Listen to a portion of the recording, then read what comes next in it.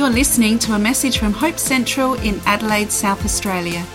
If you would like to know more about Hope Central or any of our ministries, please visit hopecentral.org.au.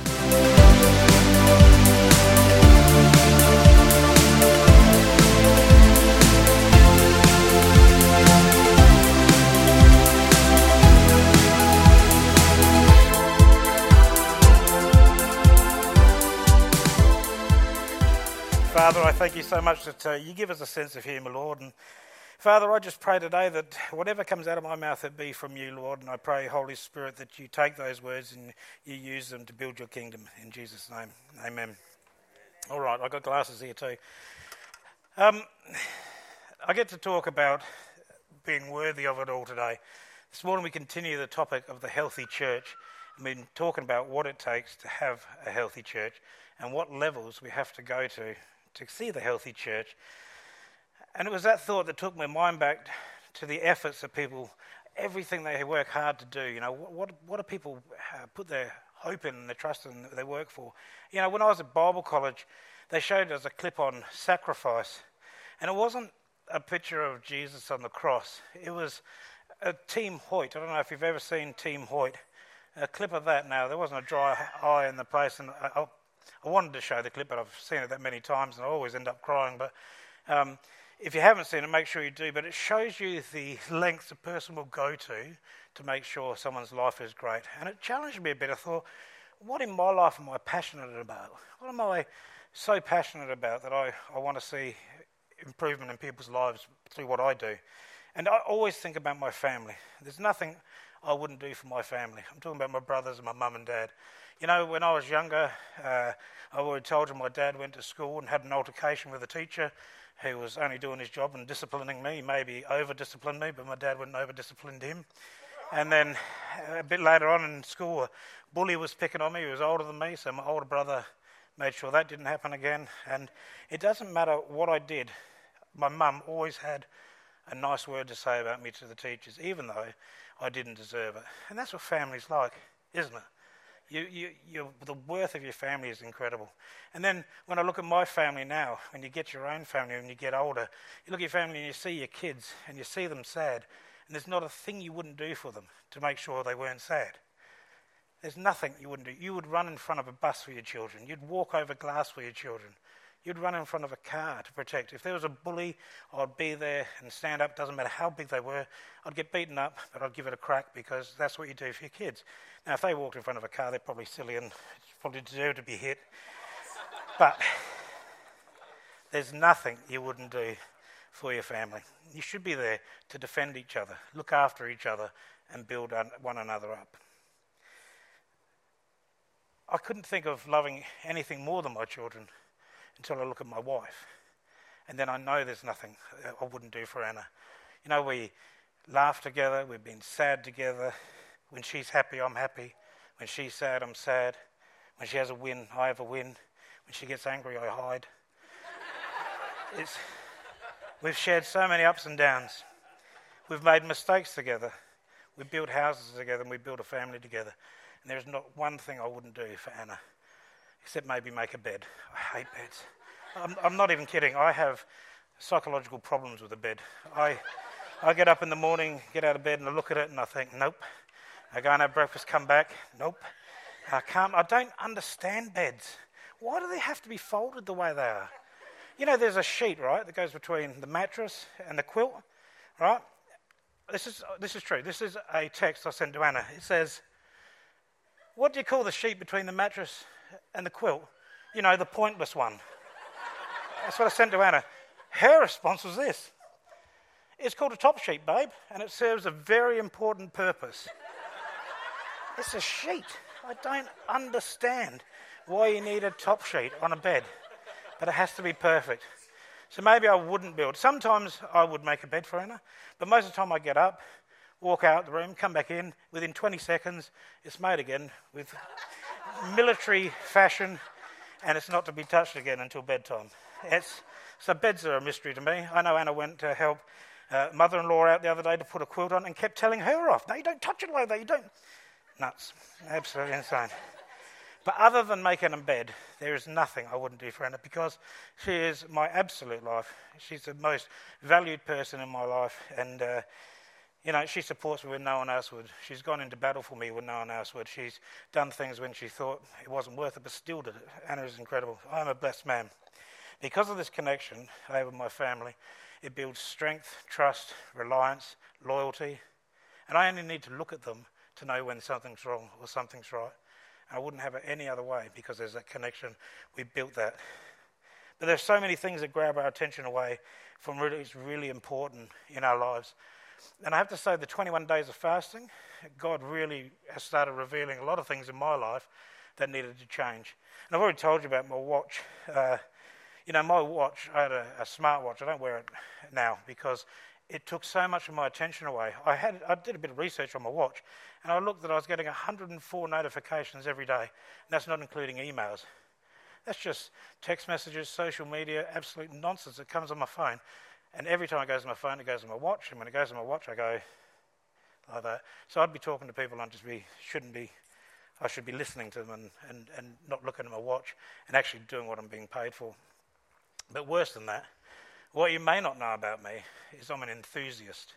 I'm an enthusiast about everything I do. I don't just do things, I immerse myself in them.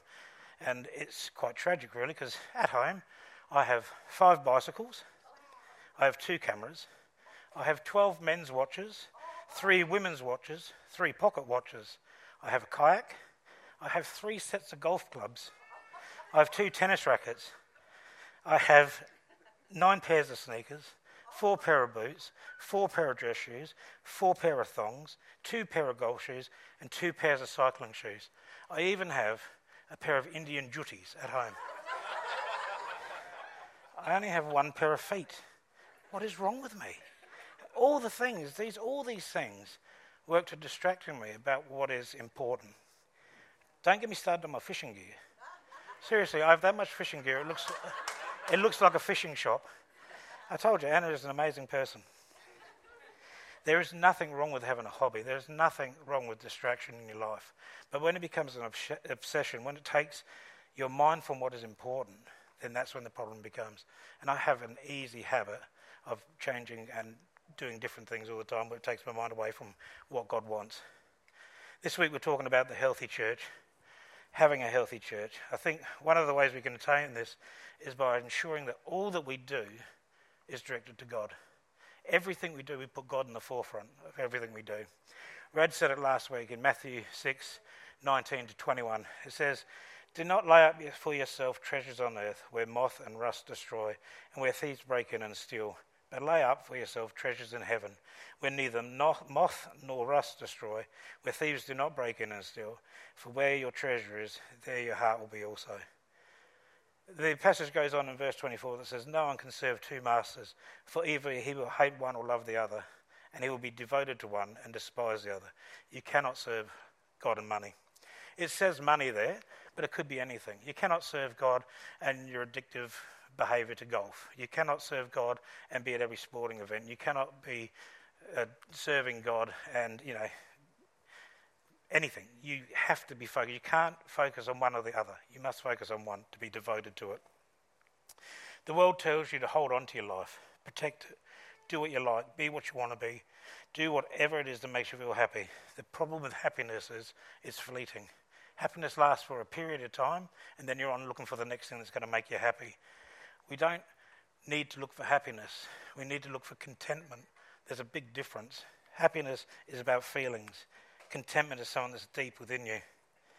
And that contentment only comes from the Father. You need to be close to the Father. The world says protect your life. The Bible says give it away to receive it. Matthew 10 says, "Whoever does not take the cross and follow me is not worthy of me. Whoever finds his life will lose it, and whoever loses his life for my sake will find it." We need to throw away the stuff that's not important. We need to chase after God, and then we'll have a true life. Then we'll have contentment, and that will bring happiness and joy and peace in your life. We need to let go of the superficial and take up the supernatural, because our God is supernatural. Our God of the supernatural can allow you to have peace when all around you is turmoil. The God of the supernatural allows you to sleep at night when you don't know where your kids are in their cars. The God of the supernatural created the heavens and earth out of nothing. And have a look what he created. It's such a beautiful thing because our God is supernatural. We need to stop worrying about the superficial and start directing our attention to the supernatural. Let me ask you, do we really understand the life we can have if we truly made God worthy of it all? If we were to give God our everything, that's when we're going to find contentment. Now, the scripture I'm going to read now is what I want to base this message off of, and it's from Mark 14, 3-9. It says, "And while he was at Bethany," that's Jesus, "in the house of Simon the leper, as he was reclining at the table, a woman came with an alabaster flask of ointment of pure nard, very costly, and she broke the flask and poured it over his head. There were some who said to themselves indignantly, 'Why was the ointment wasted like that? For this ointment could have been sold for more than 300 denarii and given to the poor.' And they scolded her. But Jesus said, 'Leave her alone. Why do you trouble her? She has done a beautiful thing to me, for you will always have the poor with you, and whenever you want, you can do good for them.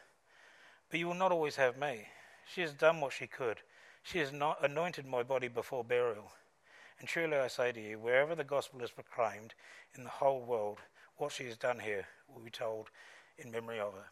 It's a great story. We've all heard it before. There's three things in that show that how we need to be, how we can live our lives. The first point is an obvious one. What she did for Jesus was of great personal cost to her. She had an alabaster jar full of nard, which is an oil or an ointment. I wondered what nard was.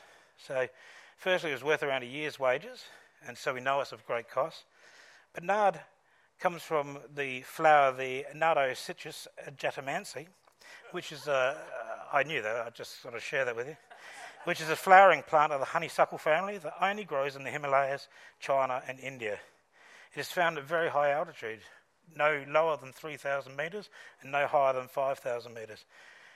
It is crushed and distilled into an aromatic perfume, and the oil is very thick. It is used as a perfume and incense and even herbal medicine. This was some not only expensive stuff, it was very hard to come by. It was probably her inheritance. And she knew Christ was worthy of it all. She knew that no matter what, everything she had, she was prepared to give to her Saviour. She was content with what she had, and she had peace about it. This was not a random act of generosity. When you look at the story, some people think that the woman in this story is Mary Magdalene, who would have been very generous and thought Jesus was worthy of everything because, of the forgiveness he gave her. And others would think it was Mary, the Mary and Martha story, who would have been equally thankful to Christ because he raised Lazarus, her brother. And I think it was Mary's Martha in this story. But the thing about it is, it wasn't a spur-of-the-moment random act. This act came out of a relationship with Jesus. They knew who Christ was. She knew who Christ was. He meant everything to her. There was a connection with her. It wasn't just a whim.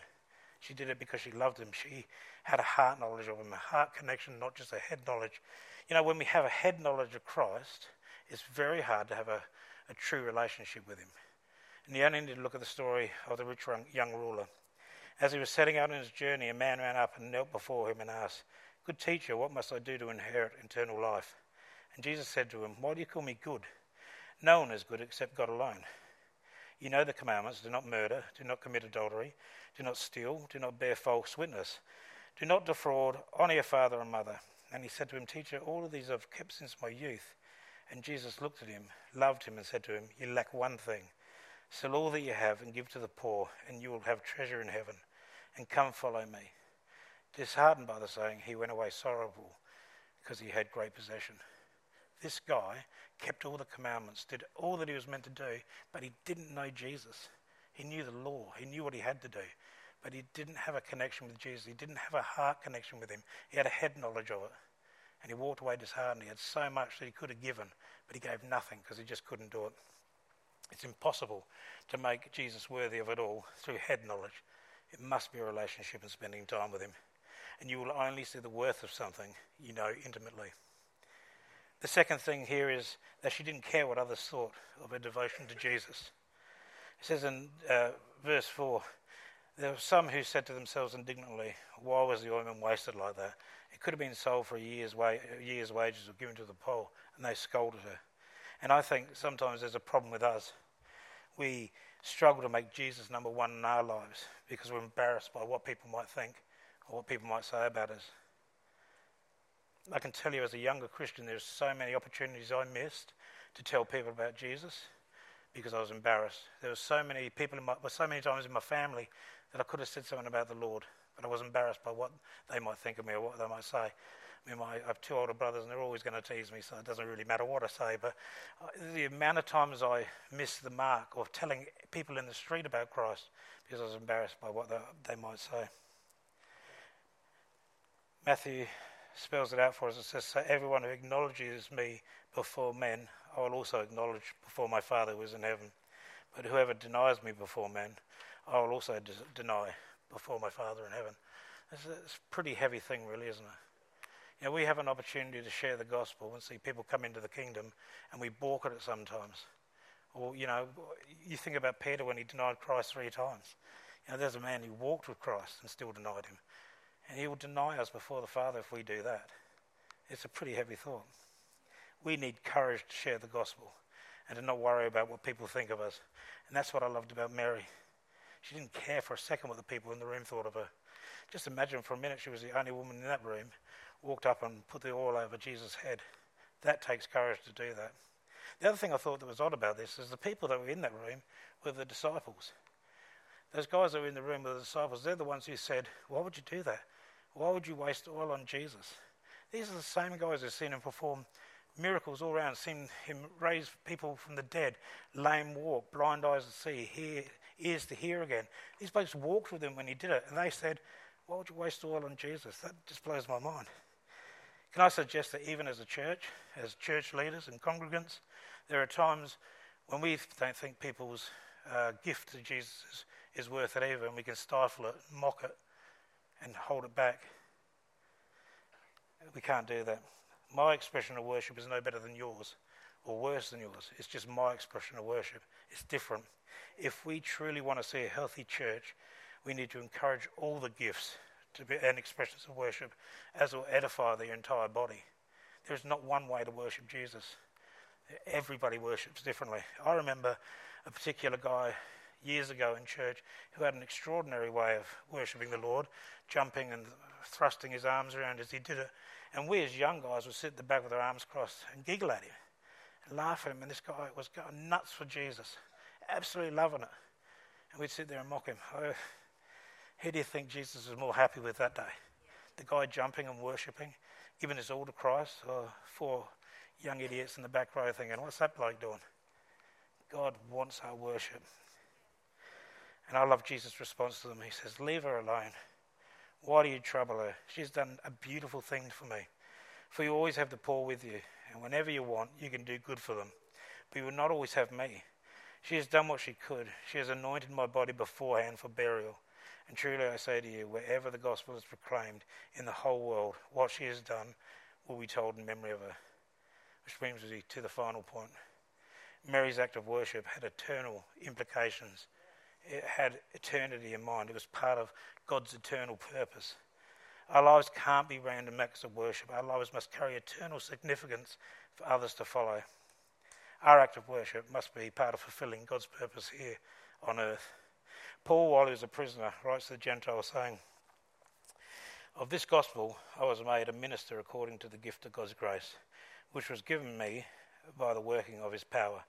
To me, so I am at the very least of the saints, this grace was given to preach to the Gentiles the unsearchable riches of Christ, and to be the light for everyone what is the plan of the mystery hidden for ages in God who created all things, so that through the church the manifold wisdom of God might be made known to the rulers and authorities in the heavenly places. This is according to the eternal purpose that he realised in Christ Jesus our Lord, in whom we have the boldness and access with confidence through faith in him. If we want a healthy church, we must be a church that has an eternal focus. A focus on the things that make God's name great. A focus on that will draw the lost and to meet Jesus. That's what we need to be doing. As a church, everything we do must be focused on the end game. We've got to be focused on seeing people come to Christ and coming into church, not for our sake, not to fill seats, but to meet with Jesus. That's our job. That's what we have to do. All too often, even among Christian churches, it's viewed as maybe nice. If it's a really good church, maybe it's not a bad place to be. But it's rarely seen as a necessity today. I mean, COVID proved that, didn't it? When you didn't have to come to church, how many people struggle to come back? I'm not having a go at anybody. I mean, it's great that they can sit at home and watch it online. But it didn't become it wasn't a necessity for people anymore. But you've got to be around one another. Iron sharpens iron. You've got to get together and you've got to have an eternal focus together. We need to be reaching the lost. It's a shame that people don't think church is important anymore. We should be in church. We should be rubbing shoulders with one another. If we want our lives to count for eternity, we have to get God's vision for the church and live accordingly. God loved the church so much that he gave up his life for her. God loves the church. If we want a healthy church, then we must do all we can to see Jesus glorified through this church. Everything we do must point to Christ. Everything. It's not a once in a while thing. It's not when we feel like it. It's not once a month. Everything we do as a church has to point to Jesus, has to point to God, has to point to salvation. People need salvation. This world is in such a bad shape. You only need to read the news or watch what's popular on TV at the moment, and you can see that it's absolutely garbage, this world. The things that are going on, the things that go through government, is absolutely nonsense. It's the church's job to fix the world through Christ. Not mine, not yours, but the church, the body of Christ, needs to fix this world. That's our job. Get out there and preach the good news to people. Draw them back to Christ. Draw them back to the things of Christ. My question today is this: is God worthy of your all? Not just your head answer. Something deep within you that wants to serve him so much, that wants to see your light shining out there so people are drawn in. Is God worthy of your all? What's holding you back from that expression of worship that gives you all for him? Are there things in your life you need to get rid of? Like the rich young ruler, do you need to get rid of something in your life? Lots of things in your life. One thing in your life that's going to draw you closer to God. It will not happen overnight. There's no way it will happen overnight. We're human. I'm not standing here as any expert telling you I've got it all together. I wear a yellow shirt. I know exactly what's happening. I'm not telling you that for 1 second, because God is working on me like he works on everybody. Your salvation you work through. You work out your salvation. It doesn't happen overnight. You keep growing in it. And it's the same with this. We need to keep working at it. We need to keep chiseling off the things that are holding us back from what God's got for us and what God's got for people through you, which is really important. Maybe while we sing today, ask God to reveal the things that you need to let go of, that you need to lay down. You need to just maybe polish the edges of a bit. While we sing this song, while we finish here today, ask God to reveal the things that need to be let go of, that you need to give over to him, so that we can have a healthy church, and it all starts with us. Let's sing.